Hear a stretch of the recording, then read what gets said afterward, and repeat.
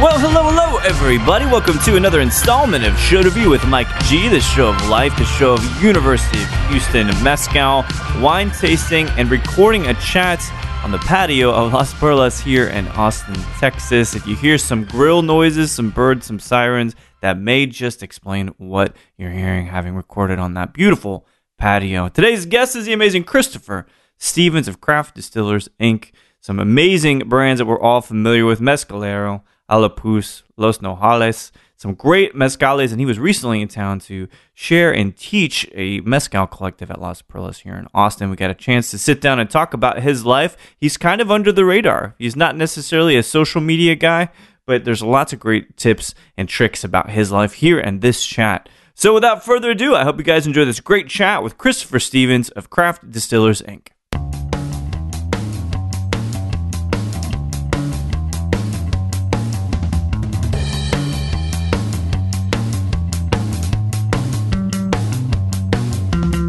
Ultimately, the gentleman that I couldn't remember is Joel Antonio Cruz.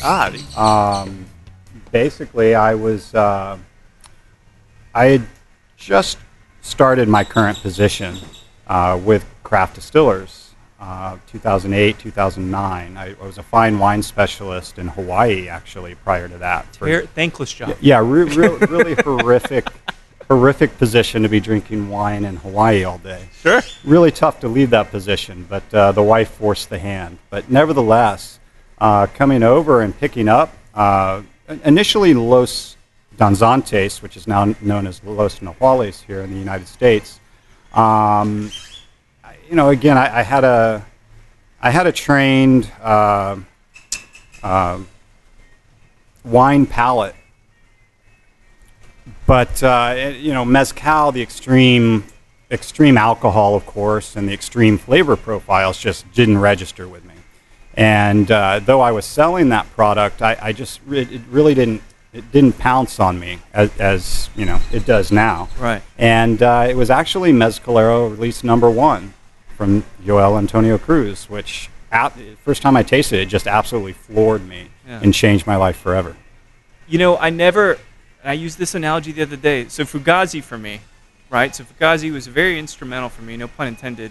But I returned Red Medicine, which is like their middle of their career record. I returned it 4 times because I didn't fucking get it. Sure. And then I could get $5 here and there returning a CD. But then I finally got it, and it changed my life.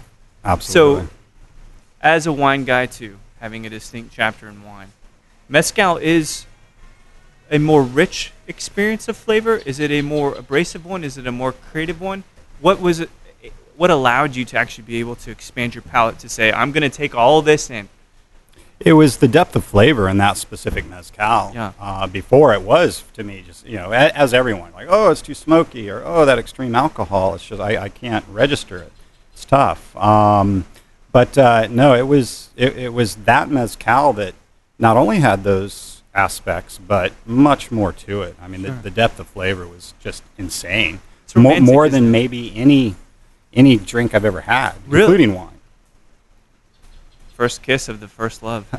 Compared to Sassicaia. Yes, you remember these things. Indeed. Well, this story starts out, because everybody's got a tale. Maybe some people trying to act, some people trying to have that white-collar job. But you grew up in Houston, studied at the University of Houston. As a kid, academically, were you a science guy? Were you an art guy? What kinds of things were you getting into? I definitely have a scientific or a mathematical mind, more so than the creative mind.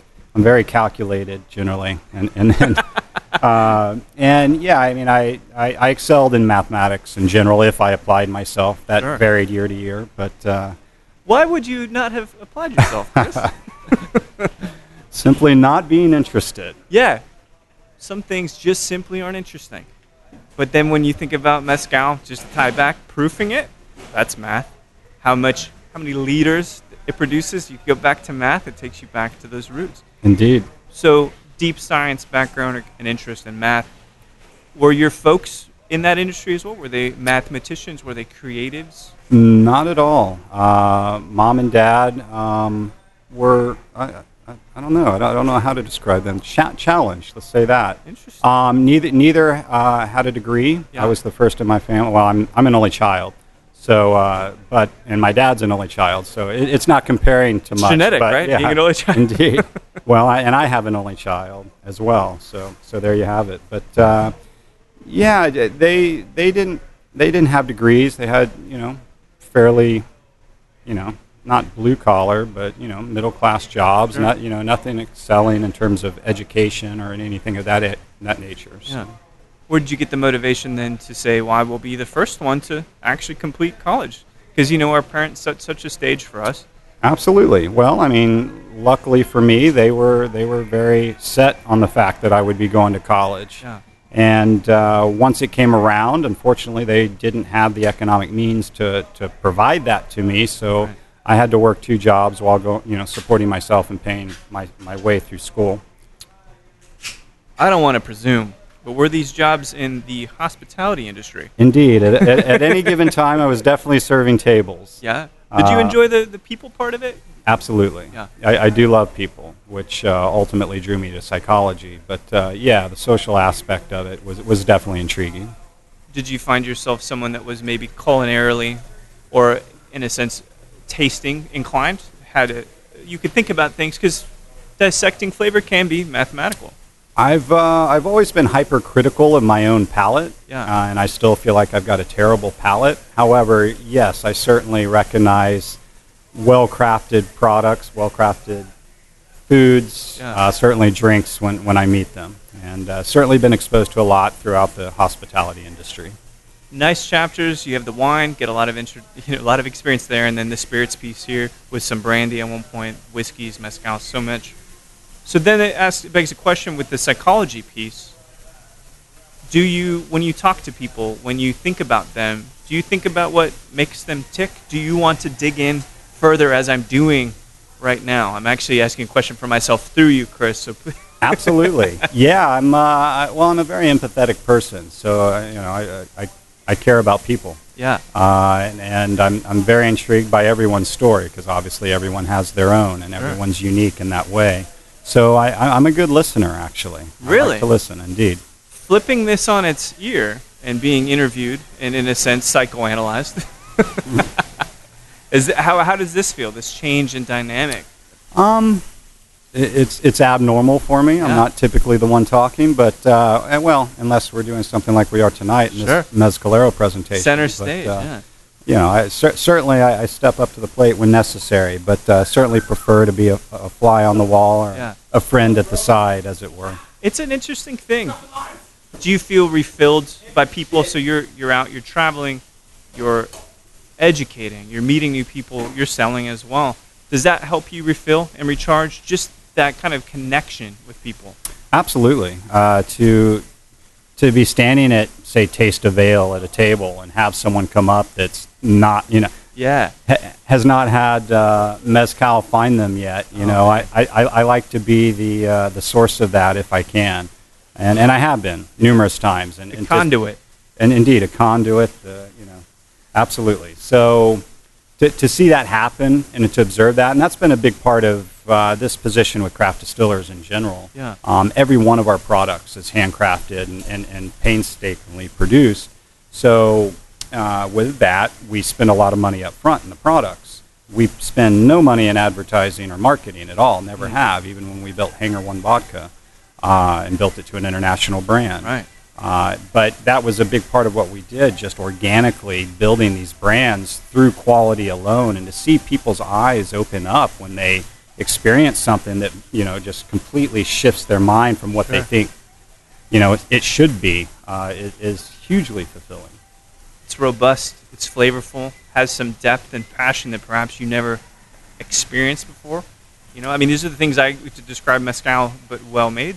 Absolutely. Handmade mezcal. Sure. Well, before we get to the chapter with craft distillers, which you guys have been incredibly influential and you have amazing products on the market. In fact, that's San Andres Alapuz. That's my bottle for everybody to pick up. That's the Island bottle. Well, I got $50, $60. I got just the pick for you. Absolutely. That one, man, I don't know what it is. It's got everything. It's very approachable. I've always described it as being feminine. Yes. And by no means is that a negative connotation. No, just absolutely floral, very approachable. Yes.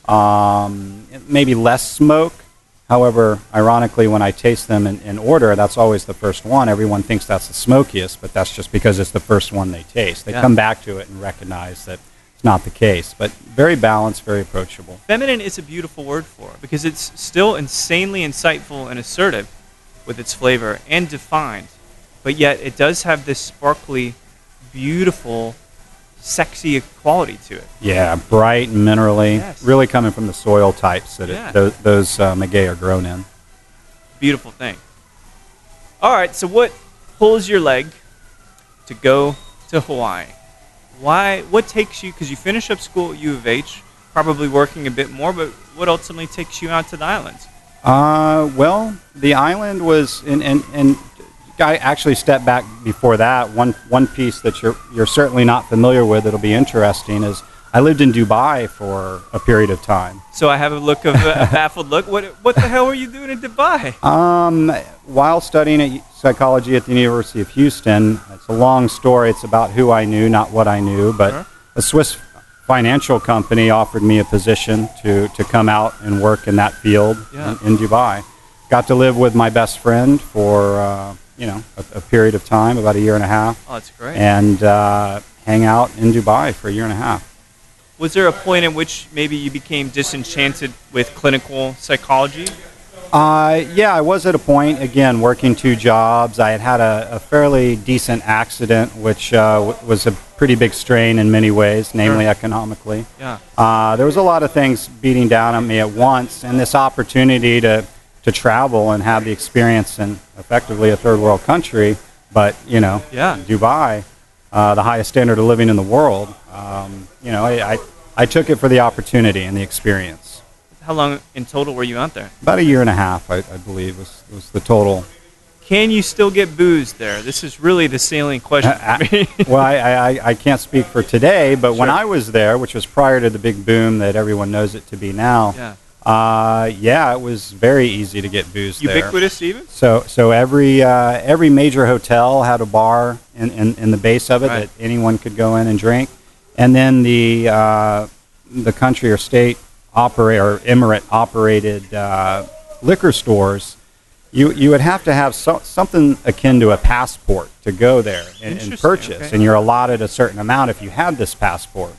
Well, the general manager of our office, who was Chinese, by the way, had one. He had an allocation that was far beyond anything that he could ever consume, so he would give it to us. And even though it had his picture on it, we could walk in and buy whatever we wanted. Talking about who you know. Indeed. Right?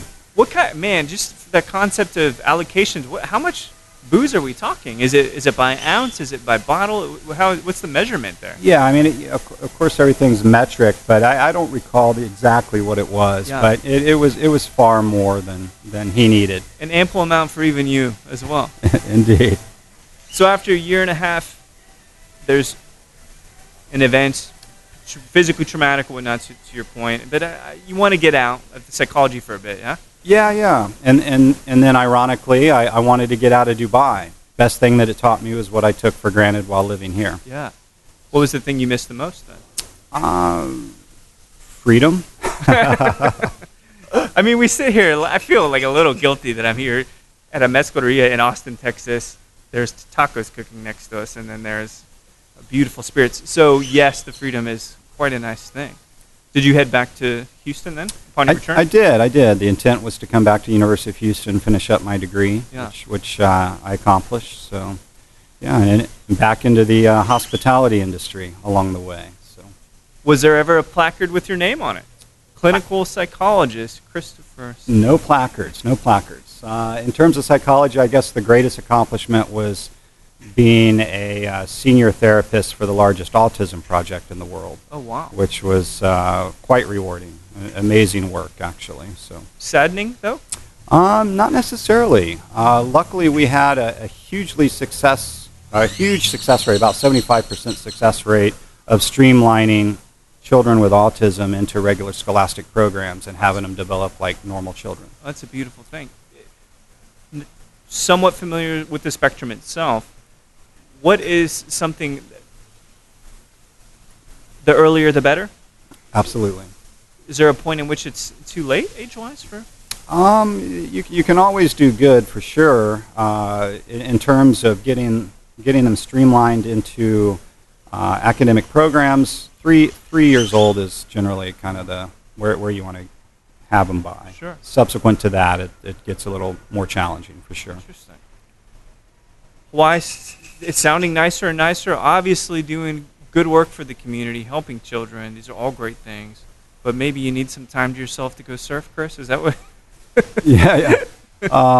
Well, economics came into play again. Yeah. And looking at another 8 years, to get a PhD or something of that nature, another 8 years in loans and all that sort of stuff. It wasn't looking. At the time, it looked like a long time. Looking back on it, it's like, 8 years, that's nothing, right? But at that time, man, time is always better when you're younger. Oh, yeah. And it seems longer. Yeah, it does. Seems longer. And ultimately, I met my wife. So in Texas or in? Yes. She was in Houston. We worked at a restaurant together. She was my manager. I was somewhat the head server at a restaurant in She was Houston. dipping the pen, Chris? The company, that's she has a master's degree in hotel and restaurant management from University of Houston. So that is everything against anything that she had ever learned. Sure. So she was adamantly opposed to dating the help, as it were. Luckily, she had a twin sister who would frequent the restaurant. That's a beauty. Oh. Well, sorry, I'm not trying to jump ahead, but my mind's running wild. Back to psychology. Flirting with her twin sister in front of her was highly effective. Was that a very deliberate strategy? Absolutely. You shrewd bastard, you. I moved in with both of them 2 months later into a house in the Heights. Taking initiatives.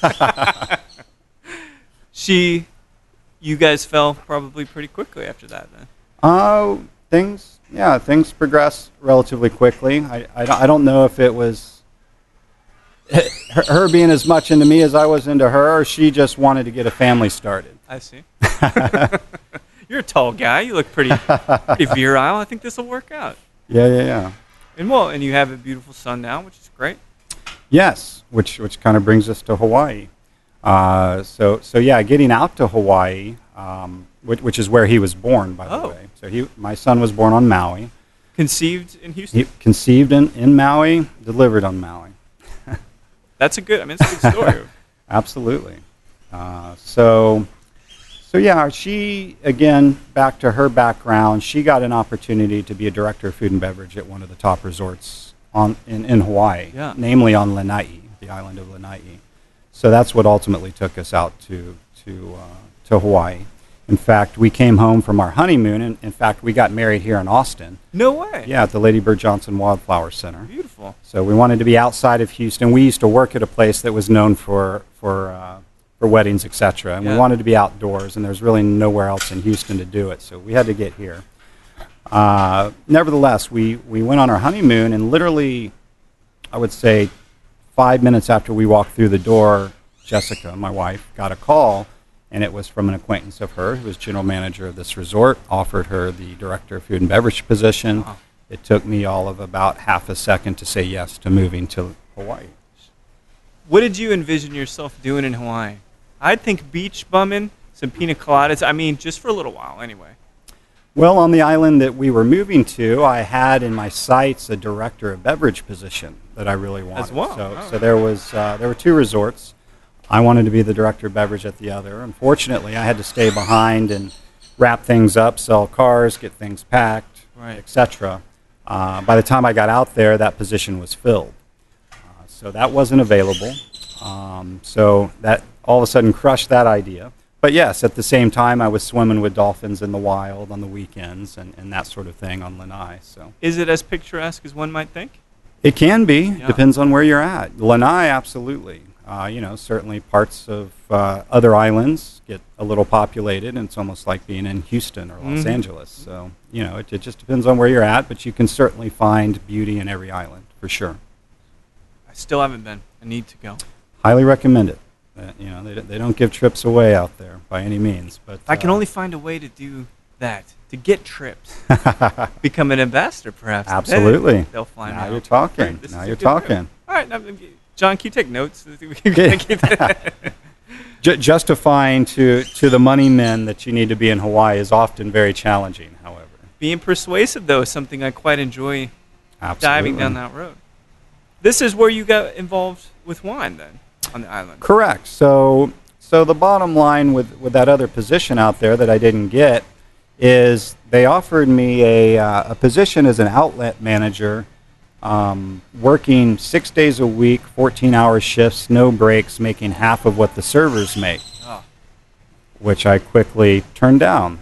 Said, I'll serve tables for you, no problem. I'd prefer that as opposed, to this, unfortunately, thankless position. Sure. And at that point, I got blacklisted, and no one on the island would hire me. Wait, so you said no once? Correct. And then you're on a list? That's right. Is this a common thing? Yes. The island was not very diverse. Ethnically, it was about 90% one ethnicity. I see. And if you're not in with the crew, and especially if you're new to the crew, and there's only 3,500 maybe people on the island. Right. A lot different than living in Austin or Houston, of course. Kind of like paying your dues in a sense, maybe. Yeah. You've got to work your way in, which we ultimately did, and all was well. But initially, no, I didn't have a job for about 3 months. Man. And then one of my mentors in the industry ultimately was over on the island and selling to my wife, being the director of food and beverage, and they were looking for a fine wine specialist on the west side of Maui, which I ultimately became.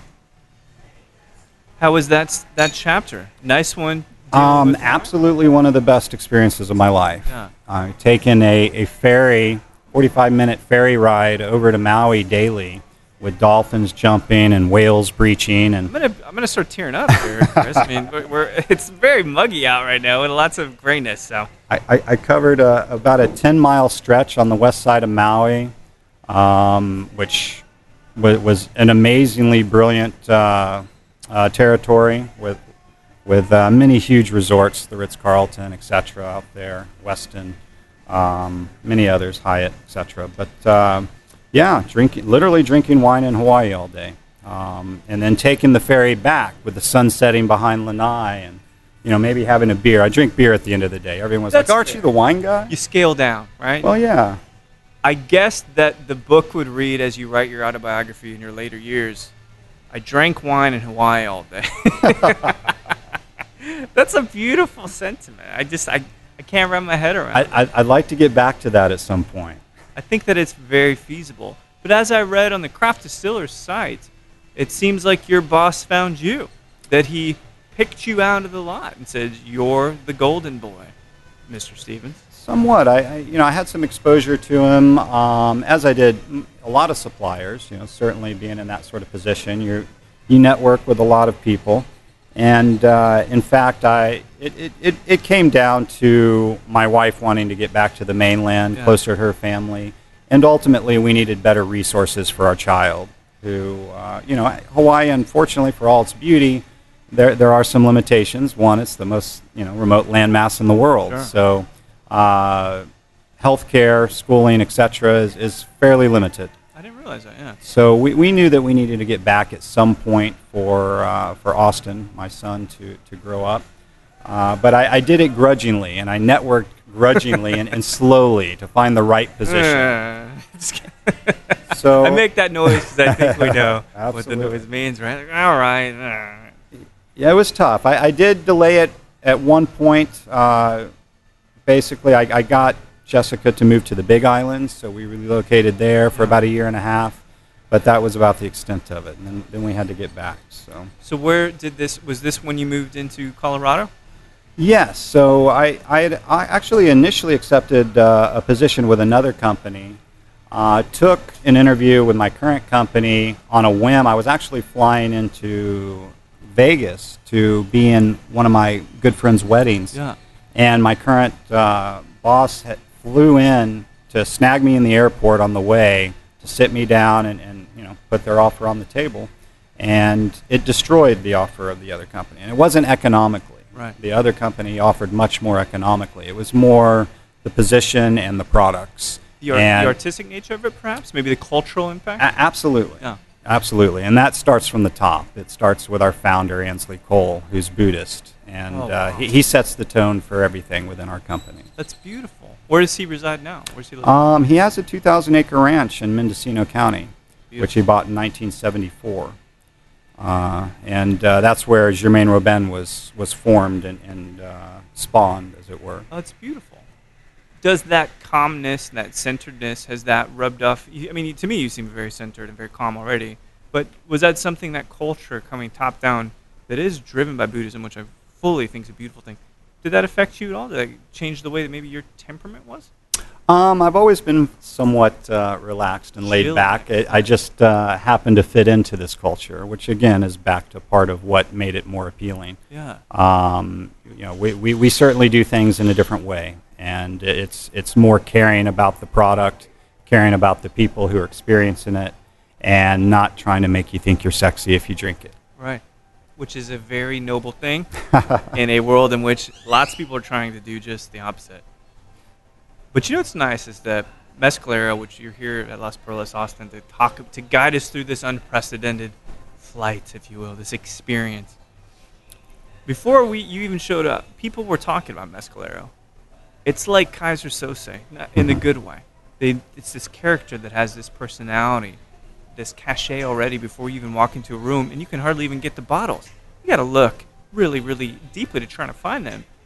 Is that kind of nice that you've got your guys that will work for Mezcal every bit of the time, but then you have those unsung heroes that are truly cult favorites? Absolutely, and that is somewhat by design for a number of reasons. Yeah. One, when you're talking batch distillation, and specifically with Wild Maguey, yeah.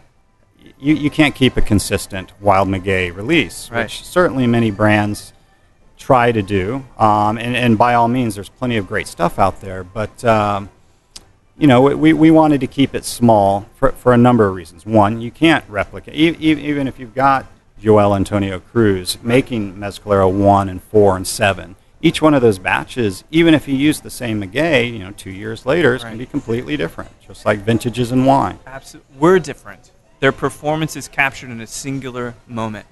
And that's the thing that I love about Mezcal. So that is by design the perennial and kind of the snapshot essence of Maguey at a certain time and place. Definitely. And the first release was 120 bottles. So Texas actually got 6 bottles. That's it. That was 6 bottles of the number one we're a release. Pretty big state. I think we've proved now that we are a bigger market, yeah? Well, no, it's just that was all there was. That was it. However, just for export outside of California, of course, being our home market. And I wanted more, by all means. I hand sold every one of those bottles here in Austin, and unfortunately my distributor at the time couldn't figure out how to distribute them. So they actually went undistributed, sat in their warehouse for half the case, sat in the warehouse for a couple years until I found them. And then 2 disappeared, and then 1 I tried to purchase myself through a friendly retailer here in Austin. And the distributor broke it in their delivery of bottles. So yeah, really, really rare stuff. It's been an uphill battle. But people now, almost 10 years later in this role with craft distillers, how is the perception, the openness, the transparency around Mezcal now versus 10 years ago? In terms of us, or in terms of the industry as a whole? General industry, yeah. Yeah, general industry, it's opened up immensely. I mean, when we started, it was, I think it was, of course, Del Maguey. It was us with Danzantes, and now Nahuales, and I think Sombra came along. And of course, you've got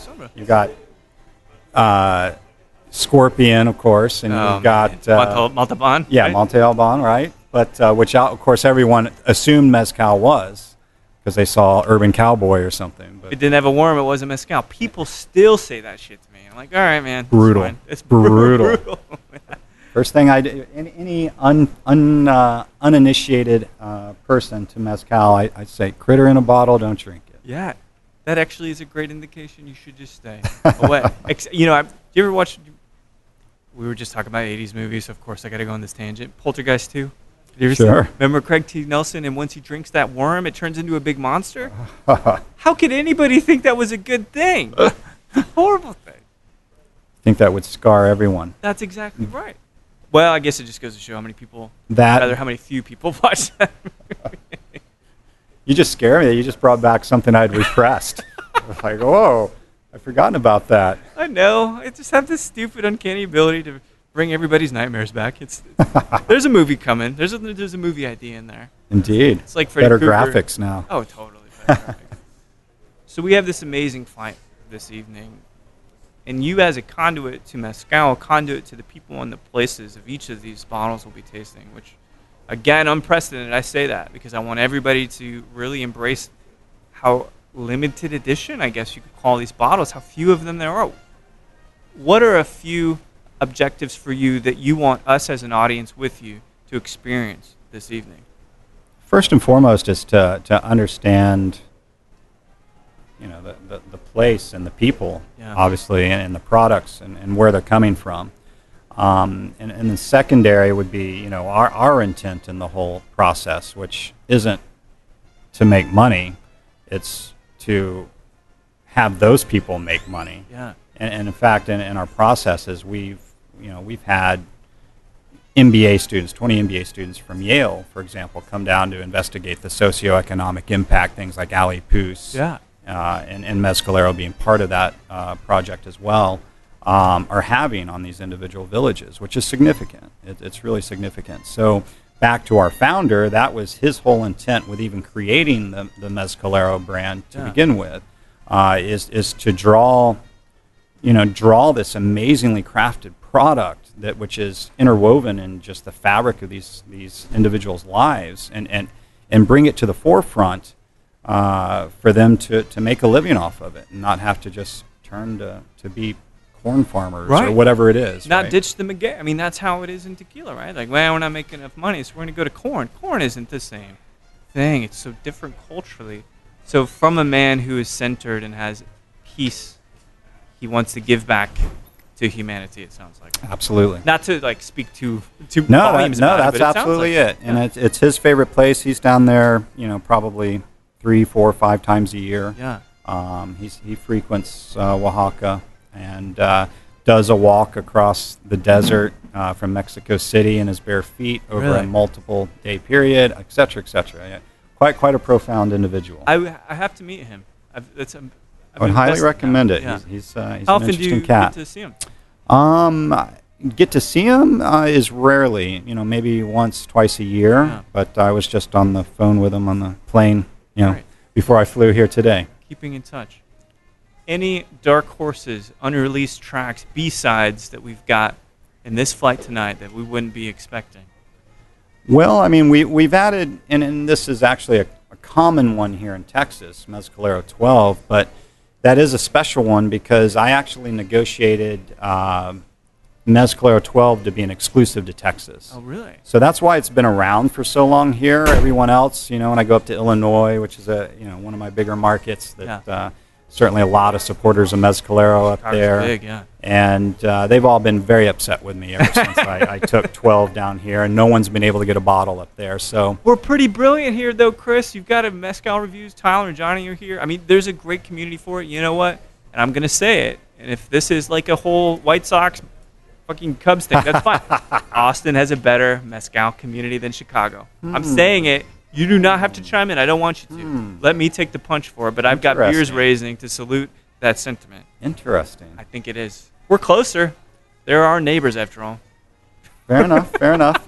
Yeah, I'll plead the fifth there. I will argue that they both places have phenomenal programs. Many amazing places. Your Some not diplomacy- so. Yeah, yes, amazing. that's good. But some people getting it, some people aren't, as with anything. And I feel very privileged, and I feel very lucky to sit down and chat with you and have access to such a beautiful distillate. I mean, above anything else, no matter where you are, here in Austin, the culture has allowed us to do this, and us having this community and just this collaboration with each other.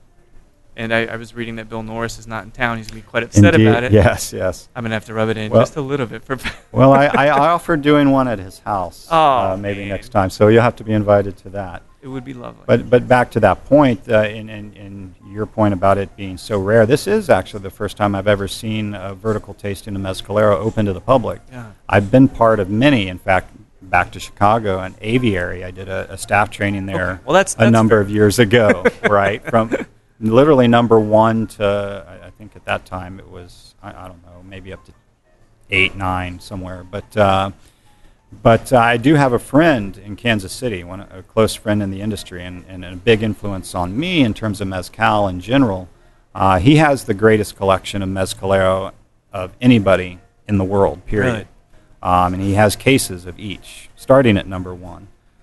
So I've done the whole vertical with him multiple times. But I mean, the tears kind of started to come out. They're percolating, right? That is an amazing thing.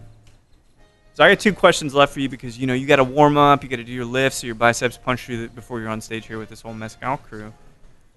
So let's say you were talking about Mezcalero number 2, I think it was, before we started. Was it 2 or 4 that we're talking about? 1, 4, and 7, all coming from Joel Antonio Perfect. Cruz. So number 4, you're at anywhere in the world, and you're sipping Mezcalero number 4. Who would you love to have a conversation with anybody living or deceased? Sit there, sip, and wax poetic about life. Well, that's a good question. Many people come to mind, but probably the most intriguing to me would be one of my 2 grandfathers, maybe both. But there is one specifically, my dad's father, who passed away when I was 2 or 3. So obviously I didn't get a chance to get to know him or meet him, and that's kind of a blank spot in understanding of myself and certainly that portion of my family. Absolutely. So being able to have that conversation with him and that exposure to his experience and understanding of his life would be great. The connection to the past helps us understand the future. Absolutely. Most important. Well, my last question for you, before you're off into the wild with the rest of this media charade that there's people waiting to talk to you.